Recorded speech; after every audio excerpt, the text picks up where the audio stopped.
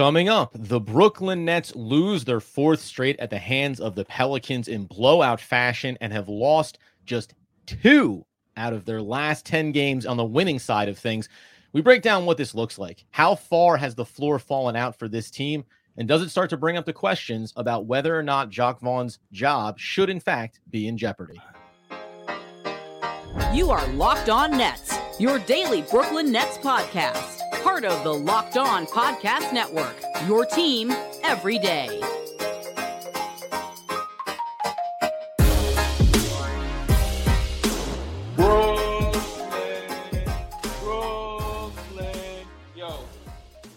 Yes, my friends, it is the Locked On Nets podcast right here on the Locked On Podcast Network. It's your team, the Brooklyn Nets, for better or worse, every single day. Over there, you'll find Doug Norrie. I am Adam Armbrecht. We thank you, as always, for making us your first listen of the day. We are free on all those great platforms. And let you know, today's episode is brought to you by Game Time. Download the Game Time app, create an account, and use promo code LOCKEDON for $20 off your first purchase. And Doug, this was a 112-85 blowout loss for the Brooklyn Nets on the road in New Orleans, but they did stave off setting the single season record for lowest point total in a game this year.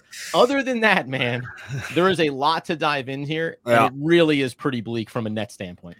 Yeah, this is bad, man. We talked about it. I talked about it over the last couple episodes after the OKC game, kind of starting to see some of the writing on the wall here. 2-9 over their last 11. The only 2 wins there were sort of like must-win games against a Pistons team that was on a historically bad run. So I'm not even sure we can totally count them.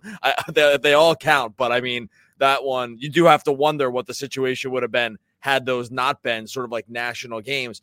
And now, I talked last time about how things could turn around and, possibilities of ways that things could kind of like maybe recenter themselves here.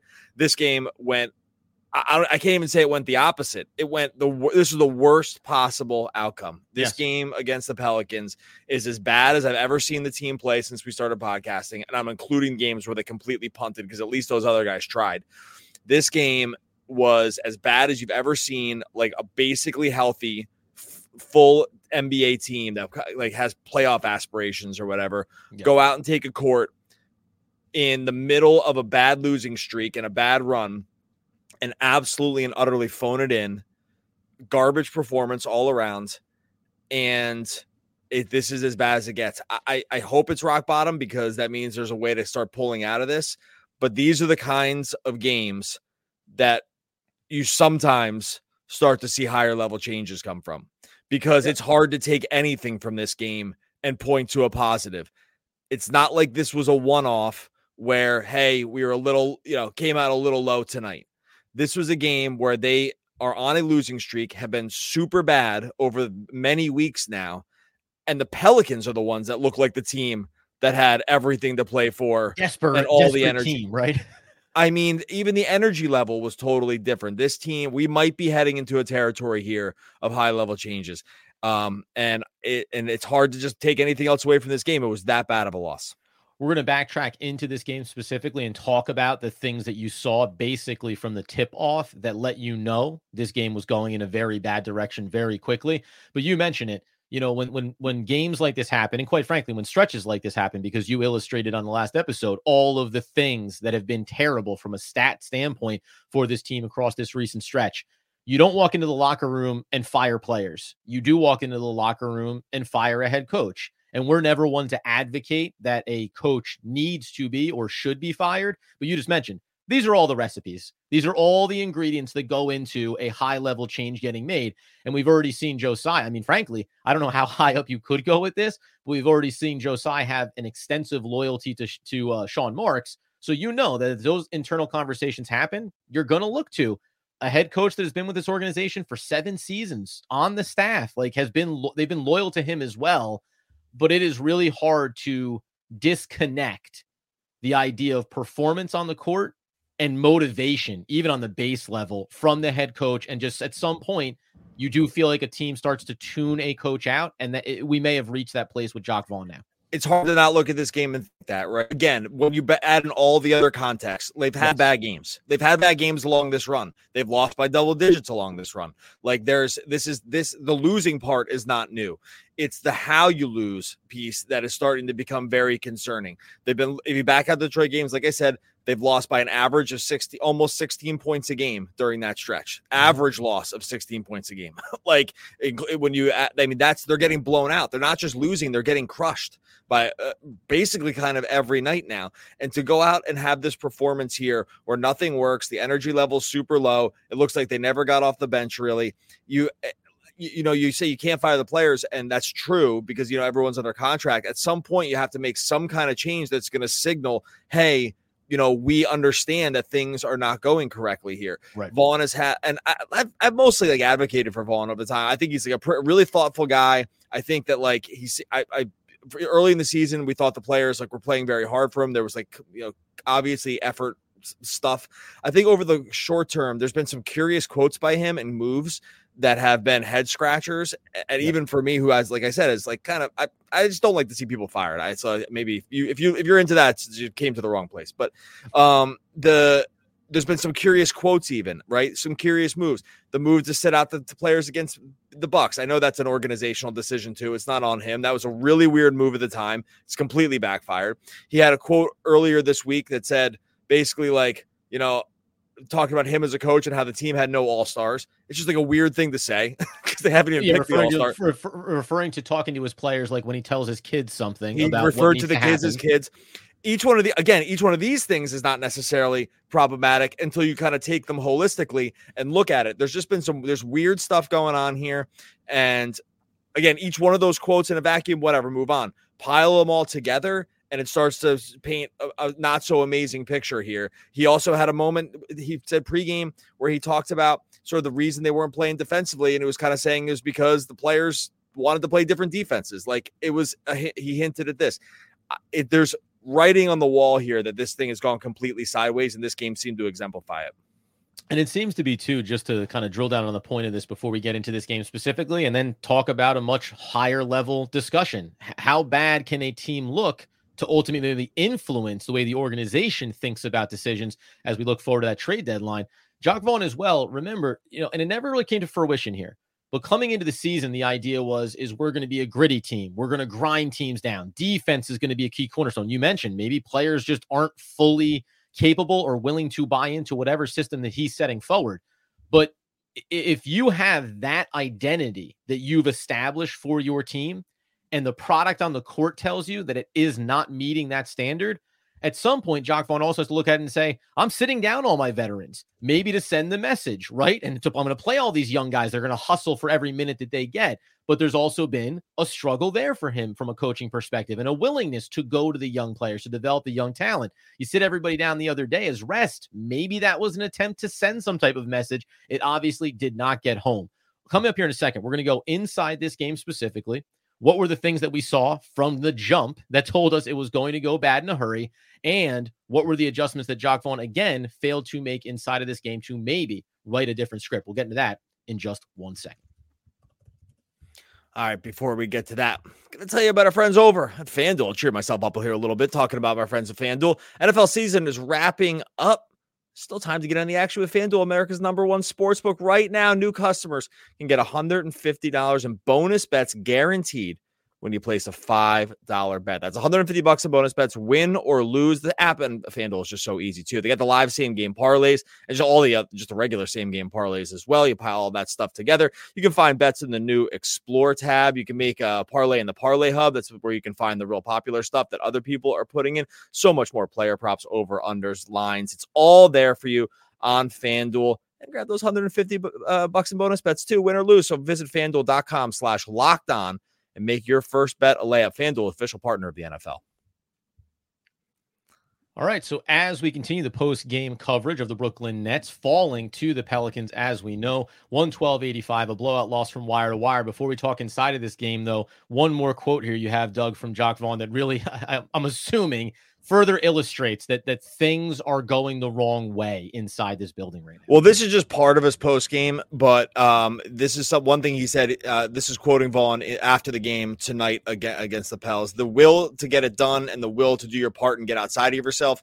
If you're really desperate about winning, then you dive on the floor, you'll do it all. You get cuts and bruises and you go home sore. We're not there yet. I'm like, okay, again, I'm not one to pick apart these quotes usually because I just think it's mostly silly. Like these guys have to go up and say something. And if you were asked to go in front of a microphone, like we are every day, like you're going to eventually say something wrong. There's just no way around it, right? Like you can't say it all right. It's just, especially messed up the intro to the show. It happens. Especially when you grab these guys in their lowest moments, which I'm sure this is.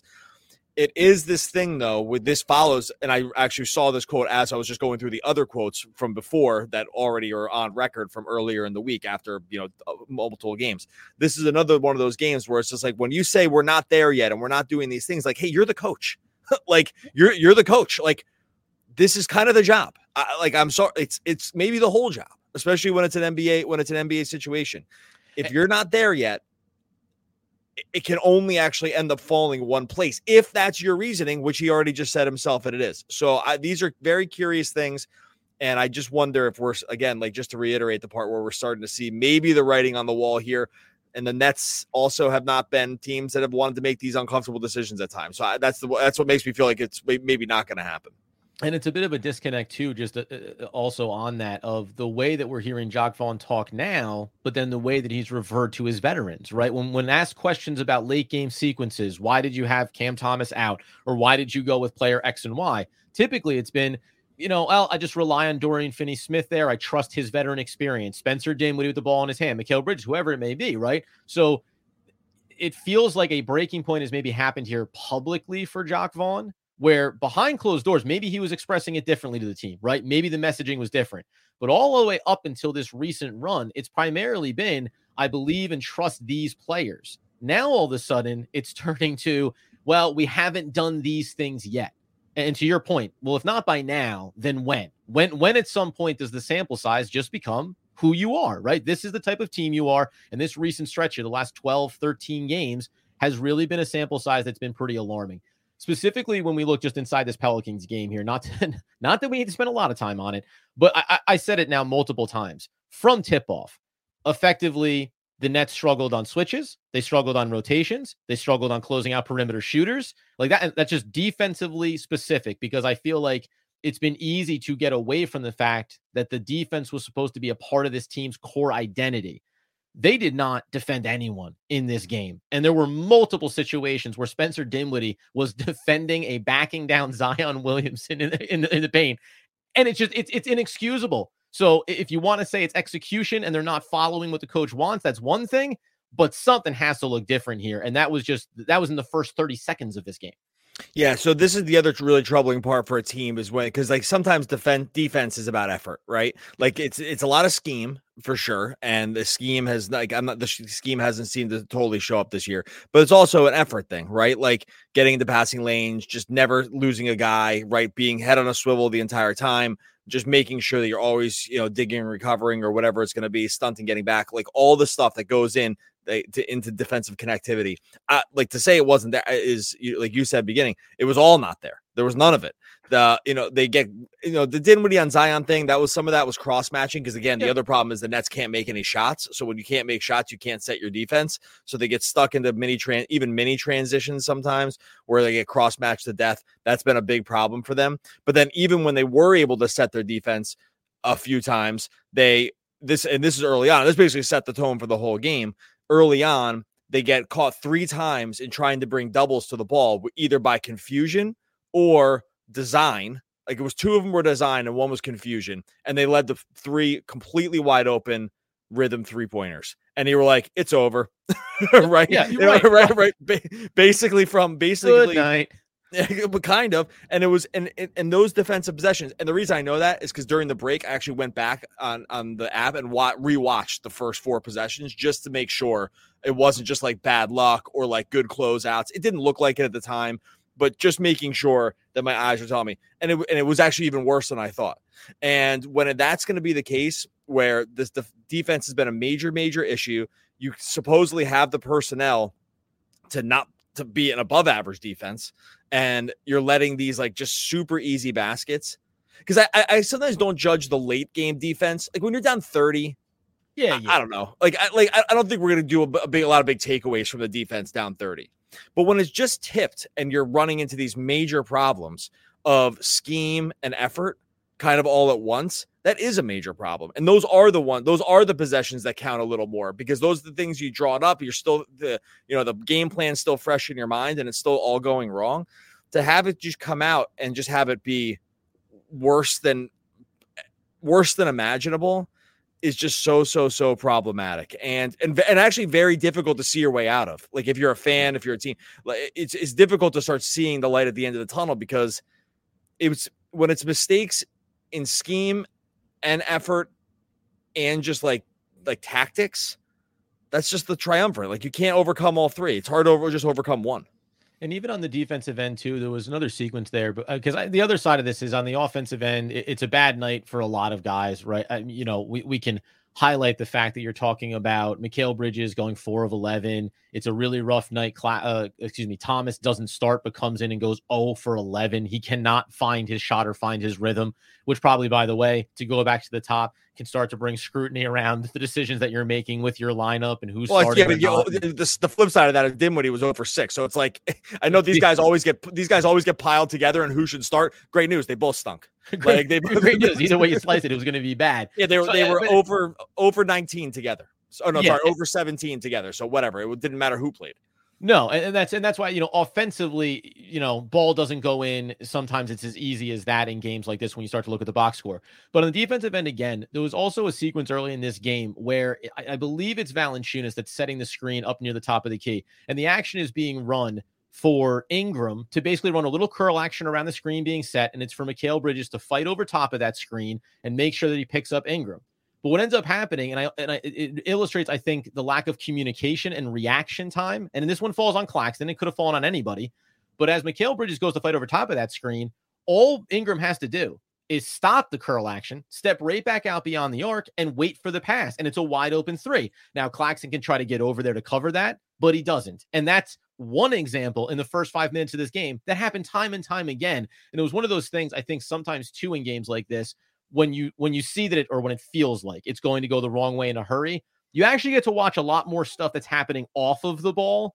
And that, you and I talk about this off the podcast, I think even more than we do on, watch what everyone else is doing away from the basketball to really learn something. When we go to the offensive side, I can tell you the same story again, because when Spencer Dinwiddie is on the ball, when Mikal Bridges is on the ball, look away from it.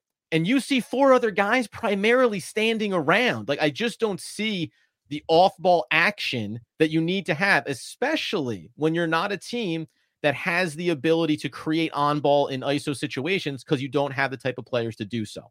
That being the case, coming up here in a second, we'll maybe give you 1 or 2 more tidbits out of this game, but then really talk about, even beyond Jacque Vaughn, are we at the point of the season where the organization has to start to think about the trade deadline and high-level decisions in a much different way? We'll get into that coming up next.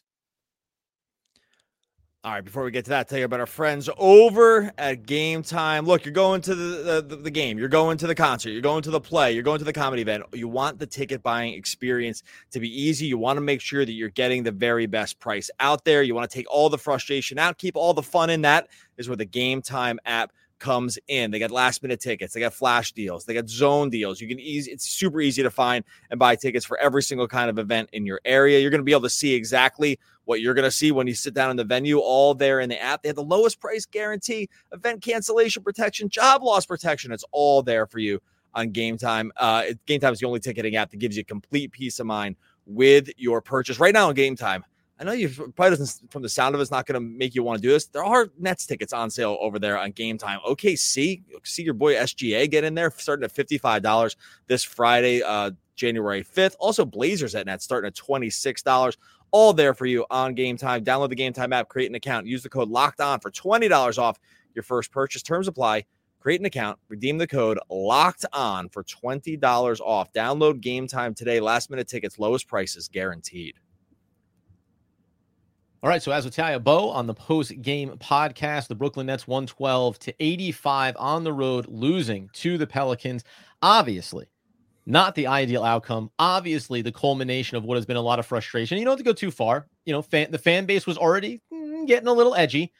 But the interesting thing to me, Doug, coming out of this game is, yes, maybe this is at the point where a change needs to be made, and it could end up being the coach that is always the first to go.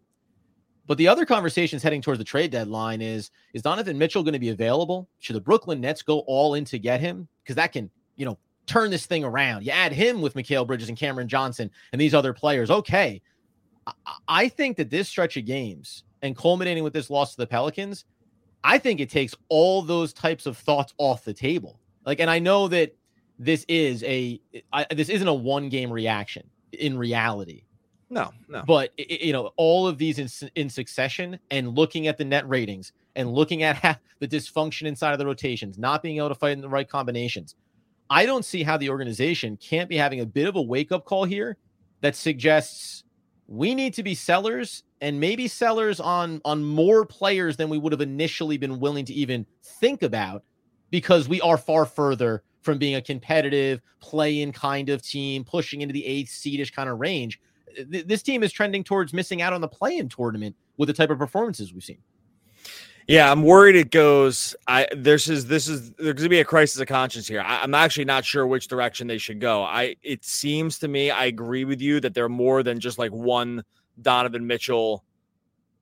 one Donovan Mitchell like move away, right? Like that would this stretch would suggest that this is not a team that's like one piece away from getting over like some major hump into like super winning consistent basketball, right? Consistent. Right. I'm not saying they wouldn't have a decent team on a night-to-night basis, but like would that move them based on what they would have to give up to like make any kind of move at this point, combined with like just where their roster is now? Yeah. I'm not sure we've seen any evidence over the short term here that suggests that they're anything close. The problem, and this is a big problem, is that might not be where their motivations are. Their motivations might be get people into Barclays, get the ratings up a little bit here, be better. Yep. And if the future has to take another hit to make that happen, then that's okay, because the bottom line is the bottom line now. I'm very worried from a long-term analysis standpoint that they are not going to see this as a, fire sale kind of time. And I'm actually, there's versions of a fire sale I'm not even aligned with either. Sure. But like, I just don't know if that's going to be the thought process here. I think the thought process is going to go the other way. And it's funny you mentioned that too, because guess what? Money really drives a lot of decisions around these types of things, right? It's probably one of the reasons why there was a struggle when it came to, it definitely was a reason why they dragged their feet as long as they could on trading Kevin Durant, because they know what it means to be having Kevin Durant on your court for 41 games a year at your home arena. But I'll say for you and me, probably, hopefully, and again, we don't advocate for him to be fired. We don't advocate for guys to be traded. And we've always said this about guys like Dorian Finney-Smith, even like Royce O'Neal. We talk about trading them because they're good players and they have really good value for other teams. I actually think that maybe this run of games pushes the needle on those types of decisions, right? Are we going to hold on to Dorian Finney-Smith or Royce O'Neal or both beyond the deadline because we're a competitive team, because we want to go back to the playoffs? Well, a run like this can open your eyes up and say, listen, we may want to do that, but functionally, having Dorian Finney-Smith and Royce O'Neal isn't going to change the margins on how many people come to Barclays Center. You might be able to make the case Jalen Wilson playing and maybe some Noah Clowney minutes, right? And Dariq Whitehead. That'll actually move the needle a little bit more in those cases. The other high-level guy is probably Nicholas Claxton, right? Because you have that contract discussion looming in the offseason. Those three players to me, and there's even a couple other ones you could throw in, like Lonnie Walker, if he gets back healthy and on the court, maybe even a Dennis Smith Jr. Like there are certain players here that I think you should be inspired to discuss with a little more conviction than you would have been 10, 15 games ago. Yeah, I totally agree with you. But I'm just worried that like they're just going to see this as a different thing. I think logically that makes sense. Like I think we've been saying this for a while, is that this team is not close. The long-term goal has to be winning at the highest levels. I'm for floor raising just to be interesting for years. Like I get that point. But the concern, like we said at the beginning here, is that the concern is when you see a game like this, and you see a game like this against the Pelicans, and you see a stretch like this, like they've been on over the last 9, that against like kind of the better teams, right? Like maybe they did some bottom feeding a little bit earlier in the season. I thought they played hard a lot of the games, but if like the life is going out of the team a little bit, and they're just getting kind of just smoked on a nightly basis by the actual good teams in the NBA, like. I just wonder how much work could even be done to make a trade. So I don't know. I think it's very clear, but I just don't like. There's no way the organization sees it the same way. They've never signaled that that's like what they want to do. But like, go back to last year when they could have traded guys at the deadline and gotten probably more value for them. They're like, no, we're making the playoffs. Right. Okay. And I'm speaking from the side of you and I were two individuals that said they should have already traded Dorian Finney-Smith, should have already traded Royce O'Neal. So this feels like it crystallizes it for you and I. Yeah, of course. To follow organizational logic, well, if we didn't think it then, why would this necessarily shift our mentality? I just don't. I think it's going to shift it the other way. I'm worried it's going to shift it the other way, that they're going to say, what are we missing? What are we missing to really make all these pieces fit together better, as opposed to maybe we don't have nearly what we thought we did. Yeah, it's like, oh, the Bulls are. I'm not thinking they're going to do this, but like, oh, the Bulls are playing better without Zach LaVine. We'll take him, and if we can get rid of the Simmons contract, right, or something like that. I don't think that's going to happen. Right. But these are the kind of moves that would be really, really suspect. But you might think, oh, it put some more butts in the seats, and it can get us out of the malaise that we're in, or whatever. Because other than doing that, it's like so hard to see. And I'm not sure this organization, from the owner to the GM and the coach, whoever it's going to end up being, I'm not sure they have like the appetite to embrace the discomfort that comes with a move like getting worse before you get better. Like, that's really uncomfortable. Yeah. It's really uncomfortable to get worse and have to explain it to ticket holders, and explain it to season ticket holders, and worry about your ratings and look at your team being worse. It's why teams wait too long often. They often wait way too long to do this because it's so uncomfortable. It's easy for us in the podcast world and fans out there to talk about how easy it would seem. It's a lot harder when you're sitting in the seat that has to answer all the questions about why the team sucks for multiple years. And so it's an unenviable position, but I don't think this team is built to do something really uncomfortable. And I just don't think they are. And because, oh, by the way, and this will be my last thought as we close out the podcast, and then we'll stick around here, obviously, with everybody who came on the live, which, by the way, they do say misery loves company. And by the looks of it, it in fact does. But the other thing being here, that when we talk about these decisions, and again, we're not advocating for any of the negative outcomes here, but if you are a segment of the fan base that thought they should have moved on from all these players, they should have done this, they should be going all youth, they should have done that to start the season, they should have traded Mikal Bridges, all these players, the second that they got them in the door. The other side of this thing is, if you're the organization, you know how this goes. So you make the tough decisions, right? And you move on from big name players. Well, guess what? When all the young guys are struggling and it's about, well, we're developing the youth and the future is going to be bright, fans don't love watching the Detroit Pistons right now either. It's not like the fan base, it just automatically galvanizes behind, all right, we're pulling in the right direction. That shine wears off even faster than when you feel like you get back great packages for Kevin Durant and Kyrie Irving. That lasted you what? Half a season, effectively. That's how long that good nature lasted among the fan base, and understandably to a certain extent. But here we are. So, it may feel bleak now. The other side of this could be even bleaker. So I know that's a little bit out of both sides of my mouth here, but I've been through it watching the Brooklyn Nets, watching the New Jersey Nets. When teams are bad, it is bad. And that's a little bit of what this game felt like. Really bottom of the NBA kind of bad. And that isn't something I thought we would see from these players this year. Yeah, look, we waited for a while to say, is this like rock bottom during the thing? We actually never said things like this. This is the first time we've been doing this podcast for years and years and years now.